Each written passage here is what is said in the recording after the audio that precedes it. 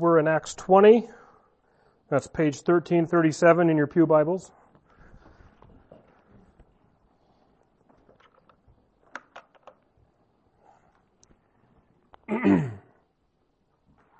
It is rare, says one of my commentaries, that anyone knows what the future may hold for them. It is even rarer that when one knows trouble lies around the corner, he continues on the same path. Right? I'm a cautious person. I love comfort, love security, I love the easy road. But why are Christians boarding planes to go to Ukraine? Why are Christians risking their lives in hostile areas? Our evangelical friends missions arm are sending out 3 teams, some to Eastern Europe, not too far from the action, some to areas with high Muslim population, some of those Muslim extremists. Why? Trouble could lie not too far ahead for some of these people. And if missionaries are there for good, what kind of life would it be for them? And it's not like the missionaries or even the people heading to Ukraine, sure, maybe a few, if they're naive, might not have thought it through, but no doubt they've weighed the costs. Most people know, especially in Ukraine, what if the Russians were to advance where I'm at and I don't get out? We're in, again, Acts chapter 20, and Paul knows what the future holds for him. The Holy Spirit has told him, Paul knows that trouble lies ahead, but simultaneously our passage tells us that nevertheless he's in a hurry to get to Jerusalem, not knowing what will happen to me there.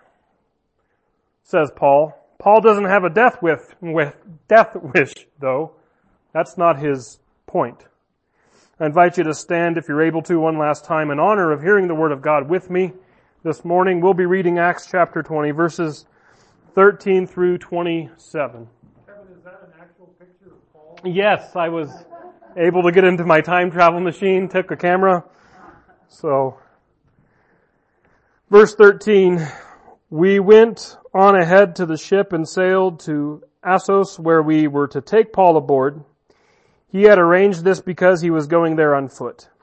And when he met us at Assos, we took him aboard and went on to Mytilene. And Dean will tell you if I'm just crucifying all these names. Sailing on from there, we arrived the next day opposite Chios. The day after that, we arrived at Samos, and on the following day, we came to Miletus. Paul had decided to sail past Ephesus to avoid spending time in the province of Asia because he was in a hurry to reach Jerusalem if possible by the day of Pentecost. From Miletus, Paul sent to Ephesus for the elders of the church. When they came to him, he said, "You know how I have lived the whole time I was with you. From the first day I arrived in the province of Asia, I served the Lord with great humility and with tears, especially in the trials that came upon me through the plots of the Jews. I did not shrink back from declaring anything that was helpful to you, as I taught you publicly and from house to house, testifying to Jews and Greeks alike about the repentance to God and faith in our Lord Jesus Christ. And now, compelled by the Spirit, I am going to Jerusalem, not knowing what will happen to me there. I only know that in town after town the Holy Spirit warns me that chains and afflictions await me. But I consider my life of no value to me, if only I may finish my course and complete the ministry I have received from the Lord Jesus Christ, or from the Lord Jesus, the ministry of testifying to the good news of God's grace. Now I know that none of you among whom I have preached the kingdom will see my face again. Therefore I testify to you this day that I am innocent of the blood of all men. For I did not shrink back from declaring to you the whole will of God." Let's pray. Father, I feel like one phrase says they don't make them like they used to. I am convicted by Paul's devotion to you. I think many of us here have it cushy, and we I don't know if we would be as obedient as Paul, but also one of the things you reminded me as I was praying before the service is that your grace is sufficient. Father, where we lack, you make up. All we need to do is be obedient to your Holy Spirit. Every step of the way, please help us to continue to say yes to you. Help us not to neglect your Spirit's prompting. Help us instead that by grace we would be obedient because we love you. Help us to serve you because we love you. Please say whatever it is that you desire. Get me out of the way. Help us all to have open ears and hearts to receive your word. Help us to have soft hearts and not hard hearts. We ask this all in Jesus' name. Amen. You may be seated.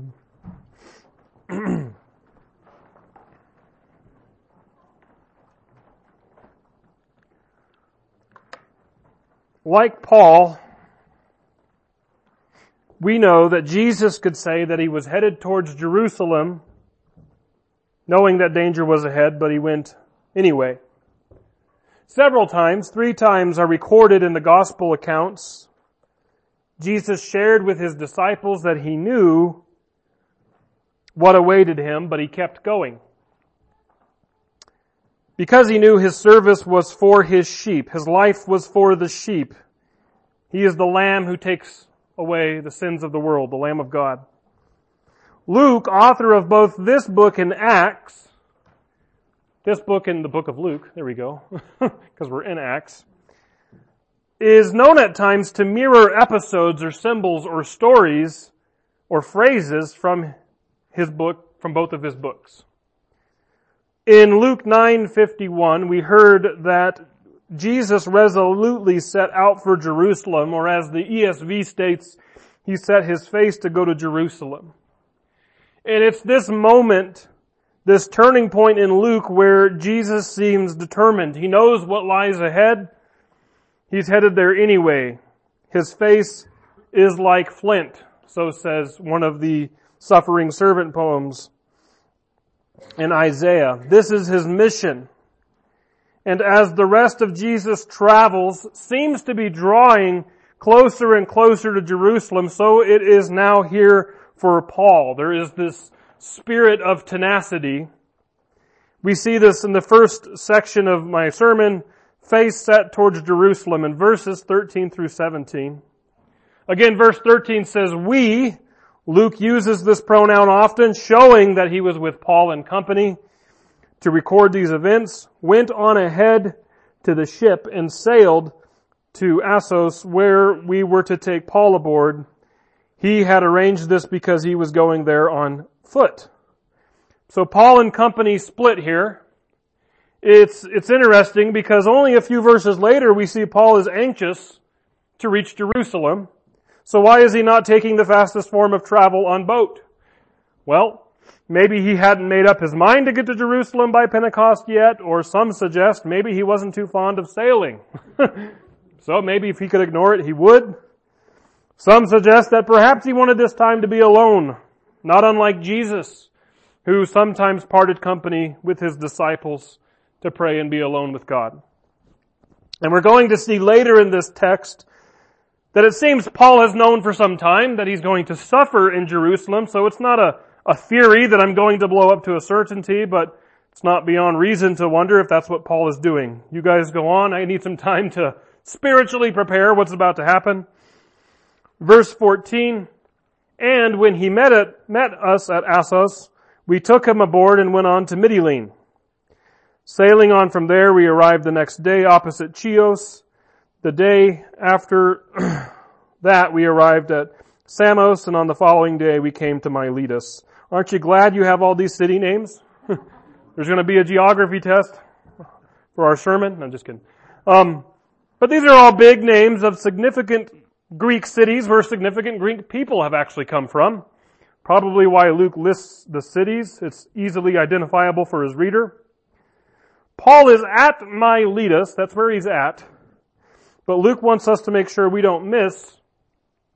Paul had decided to sail past Ephesus to avoid spending time in the province of Asia because he was in a hurry to reach Jerusalem, if possible, by the day of Pentecost. And I've been saying the province of Asia is current-day Turkey.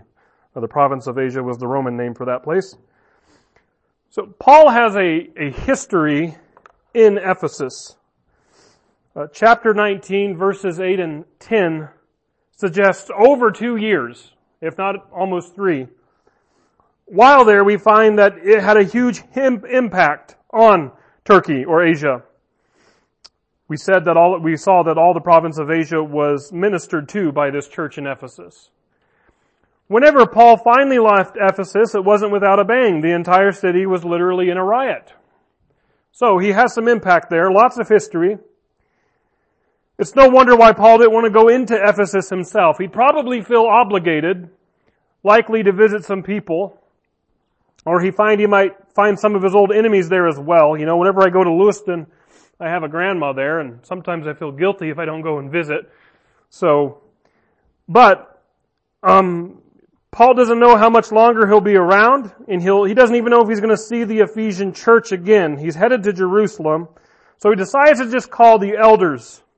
Again, verse 17, from Miletus, Paul sent to Ephesus for the elders.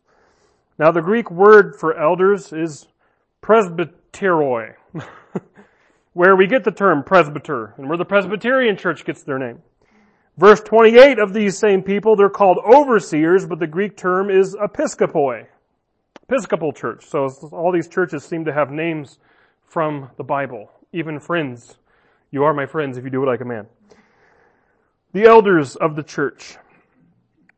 It's about a 30-mile journey to Ephesus from where Paul was at. Most say that people in that day could probably travel mostly 20 miles in a day. So it's a 3-day journey for these messengers just to go to Ephesus, bring back elders. And while Paul's face is set towards Jerusalem, we find that his heart is set on the gospel. That's the point of verses 18 through 21. We read, when they came to him, he said, you know how I lived the whole time I was with you, from the first day I arrived in the province of Asia. Paul is speaking of his consistency, how I lived the whole time as I was with you. I actually like what the King James said here. What manner I have been with you at all seasons. As one of my commentators says, Paul is not a fair weather Christian. And as you can see, I'm not either. I came here in the rain today. No. But he's ready in season and out of season. You know, if somebody found him in the middle of the night, he apparently was there. If people inconvenienced him, he took it in stride and did his ministry. And we read about his time there that the synagogue kicked him out, kicked his meetings out, so he set up meetings next door at a sort of a schoolhouse, a lecture hall. You know, there are leaders in any sort of situation, whether it be church or not, where if hard times come, maybe they're hard to find. If good times come, they're the ones to blame for the good times, if you ask them.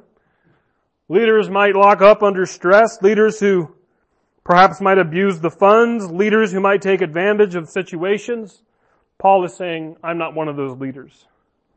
He says, I serve the Lord with humility. I don't know if you know this, but our world has a slogan, and I would say that they have it down, pride is a virtue. You never see humility as a virtue. Some people, usually Christians, might speak of humility, but even in the Christian church, it seems like Christians love to flock to angry, loud, and quite honestly, arrogant preachers. Because they sound like they mean business and nobody else means business. Romans were no different. They looked up to proud, arrogant, confident, cocky leaders. Humility is what Paul would encourage the Ephesians to have, actually, as he wrote his letter to them later in life. Paul says in Ephesians 4, as a prisoner in the Lord, then, I urge you to walk in a manner worthy of the calling you have received, with all humility and gentleness, with patience, bearing with one another in love, and with diligence to persevere in the unity of the Spirit through the bond of peace. If you want to see a church maintain unity, then you need to maintain humility. It's kind of hard to fight with humble people. You're wrong, I probably am. Paul said he served the Lord and the Ephesian church with humility and with tears especially in the trials that came upon me through the plots of the Jews, again, having to be shut down at the synagogue. We were told that some Jews were involved in the riot too. So I did not shrink back from declaring anything that was helpful to you as I taught you publicly and from house to house, testifying to Jews and Greeks alike about repentance to God and faith in our Lord Jesus Christ. This, I did not shrink back, is all one Greek word that I will not pronounce since I don't intend to test you on it, but it has the imagery or the meaning of drawing back, stowing away, or cloaking. It's, if not sugarcoating.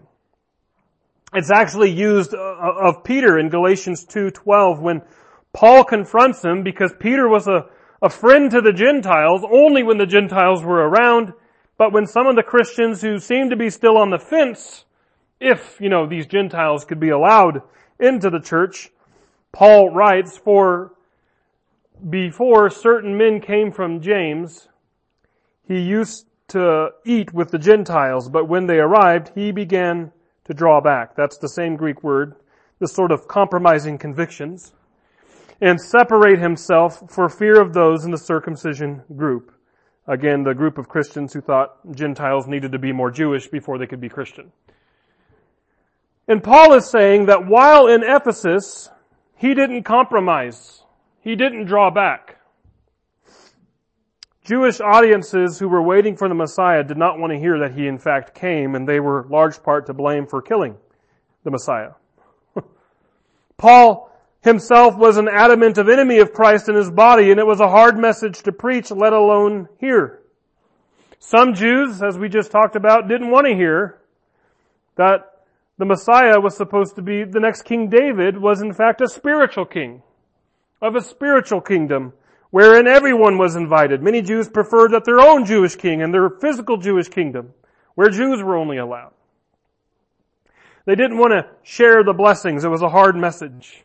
It was a hard cultural wall to get over. You mean these Gentiles that I've been told all my life to not be like and to separate from, they are in fact invited? And, depending on culture, time, and place, there will always be parts of the gospel, parts of the scripture that are not socially acceptable, are hard to hear, hard to preach. But the mark of a faithful Christian are those who are able to humbly maintain their convictions and not shrink back from believing it, practicing it, preaching it, or proclaiming it. In an earlier draft of my sermon, I had a huge illustration that swallowed the entire sermon, but my loving wife reminded me to just keep it simple, stupid.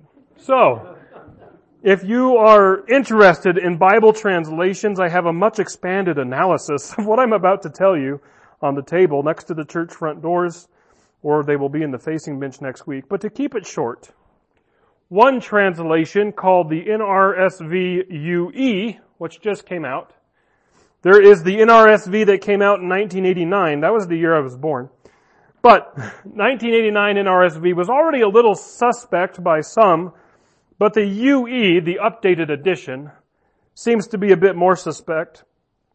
There are some interesting changes in places like 1 Corinthians 6:9 and 1 Timothy 1:10. I'm just going to share with you those three translations of those two verses.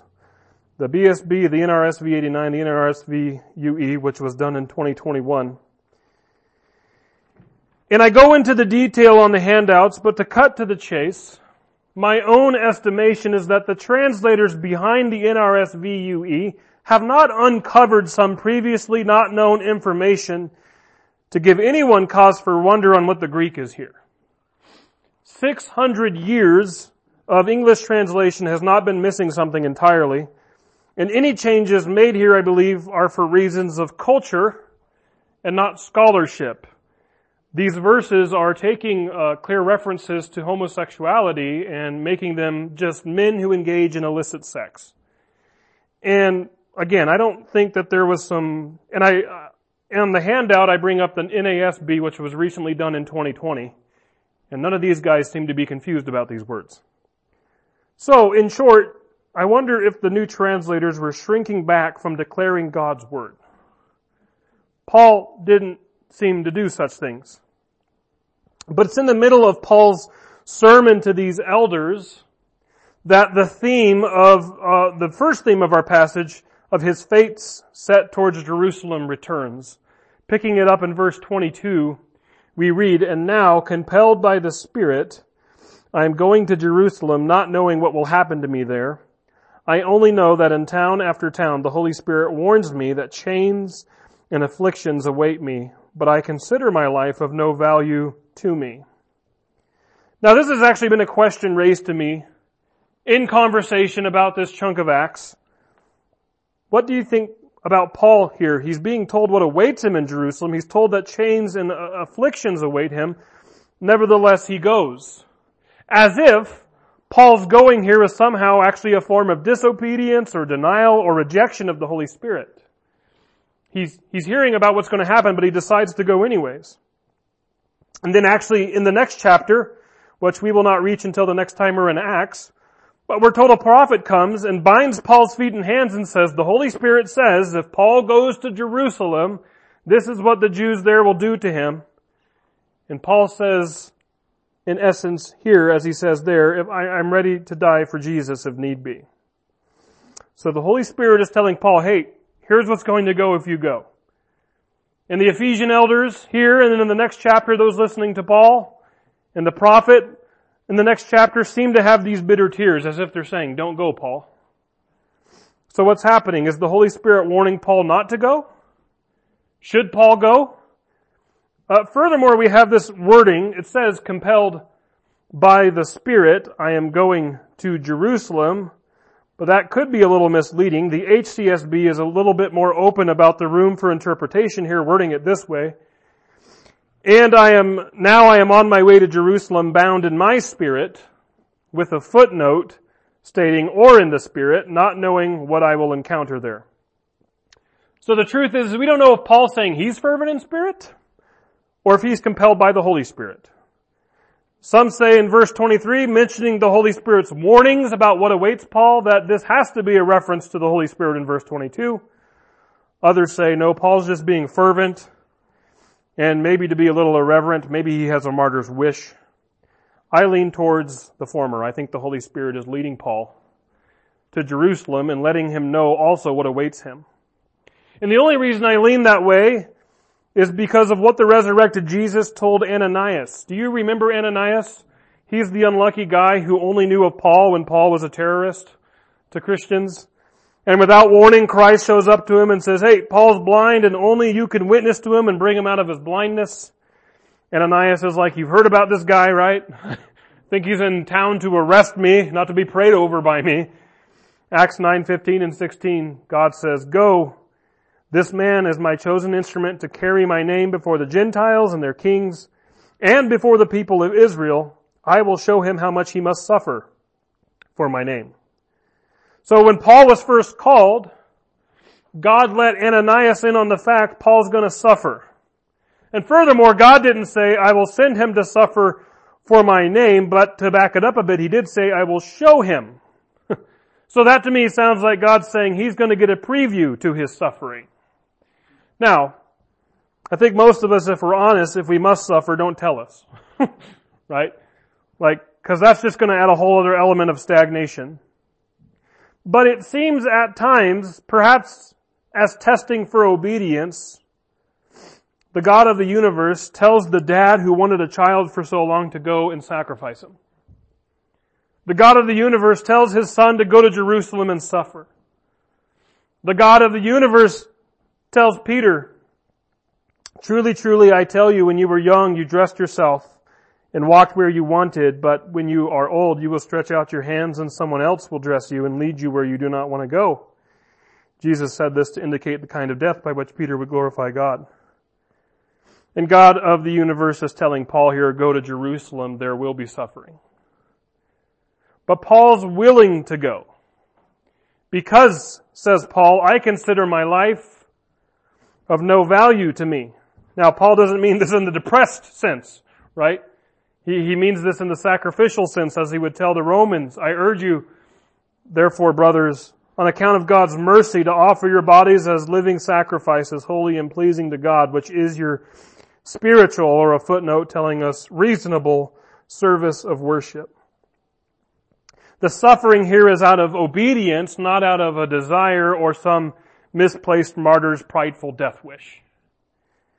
And it's out of obedience, as Paul will state as we finish here for the second time, returning to the second theme, that Paul's heart is set on the gospel. Paul considers his life of no value if only I may finish my course and complete the ministry I have received from the Lord Jesus. The same ministry that Ananias heard about, wherein Paul was going to be shown how much he will suffer. The ministry of testifying to the good news of God's grace. This is how we face suffering. We reset our perspective. Paul, how can you willingly go into suffering? Because it's not about me. It's not about my comfort, my convenience. It's not about what if the Russians get to me while I'm in Ukraine. It's about what would Jesus do. It's not about what will this conviction of mine concerning certain social beliefs about sexuality or abortion do for me in the way of my reputation. It's about the good news of God's grace. See, God's grace is food for the hungry, care for the helpless, redemption and freedom for those who are enslaved to sin, regeneration for those who are dead in trespasses. And when a heart is set on the gospel, suddenly the need to bring God in His grace and His gospel outweighs the risk of danger. Paul knows the danger. He says in verse 25, "Now I know that none of you among whom I have preached the kingdom will see my face again." You know, 1 Timothy 1:3 actually suggests that Paul did see the Ephesians at least once more. Timothy is the minister in Ephesus, and Paul says in that letter that he wrote very much later in his life, he says, "When I left there," basically, not there being Ephesus, "and I went towards Macedonia, I told you thus and so." So in other words, he's speaking of another time he had likely been in Ephesus. So, was Paul wrong here? None of you will see my face again. Yes, he was. That doesn't mean Luke was wrong to record Paul stating what he stated there. Paul actually stated that. But, because he's going to Jerusalem and because the Lord has told him trouble awaits him, Paul believes this could be the last time he sees the Ephesians. And with that in mind, he has a few things to say, which we'll cover more of it next week, but starting with his own conduct before them. He says in verse 26, "Therefore I testify to you this day that I am innocent of the blood of all men, for I did not shrink back from declaring to you the whole will of God." The prophet Ezekiel, chapter 3 and chapter 33, talks about prophets of the Lord as watchmen. Watchmen, as the name suggests, were to watch for coming enemies, and if the watchman then sounded the alarm, the enemy is coming, but if nobody takes them seriously, or if the people dismiss them, or if they shrug them off, it's not the watchman's fault. That's what Paul was getting at here. As we looked at with the new so-called Bible translation, there's some hard stuff in the whole counsel of God. Hard stuff for our society to hear. Hard stuff for believers to hold convictions about and still be received in society. It doesn't stop there. What about besides what sin is, period? How about what happens to unrepentant sinners? Is that kind of hard? How about when Jesus says things like, "Not everyone who says to me, 'Lord, Lord,' will enter the kingdom of heaven, but only he who does the will of my Father in heaven. Many will say to me on that day, 'Lord, Lord, did we not prophesy in your name, and in your name drive out demons and perform many miracles?' Then I will tell them plainly, 'I never knew you. Depart from me, you workers of lawlessness.'" All right, with that, let's go to bed, right? Like, that's comforting, something to read at night. But this is the point. You know that Paul takes all of this seriously? Paul says, "The Lord's been showing me stuff that's going to happen in Jerusalem. It happened in Jerusalem for Jesus. I don't know what's going to happen to me, but I can't not go." And if he's that serious about heading into danger, what's it to him anywhere he goes about sugarcoating things? Have you been faithful to go wherever the Lord wants you to go? And have you been faithful to receive, accept, hold as conviction, and share as conviction the whole counsel of God?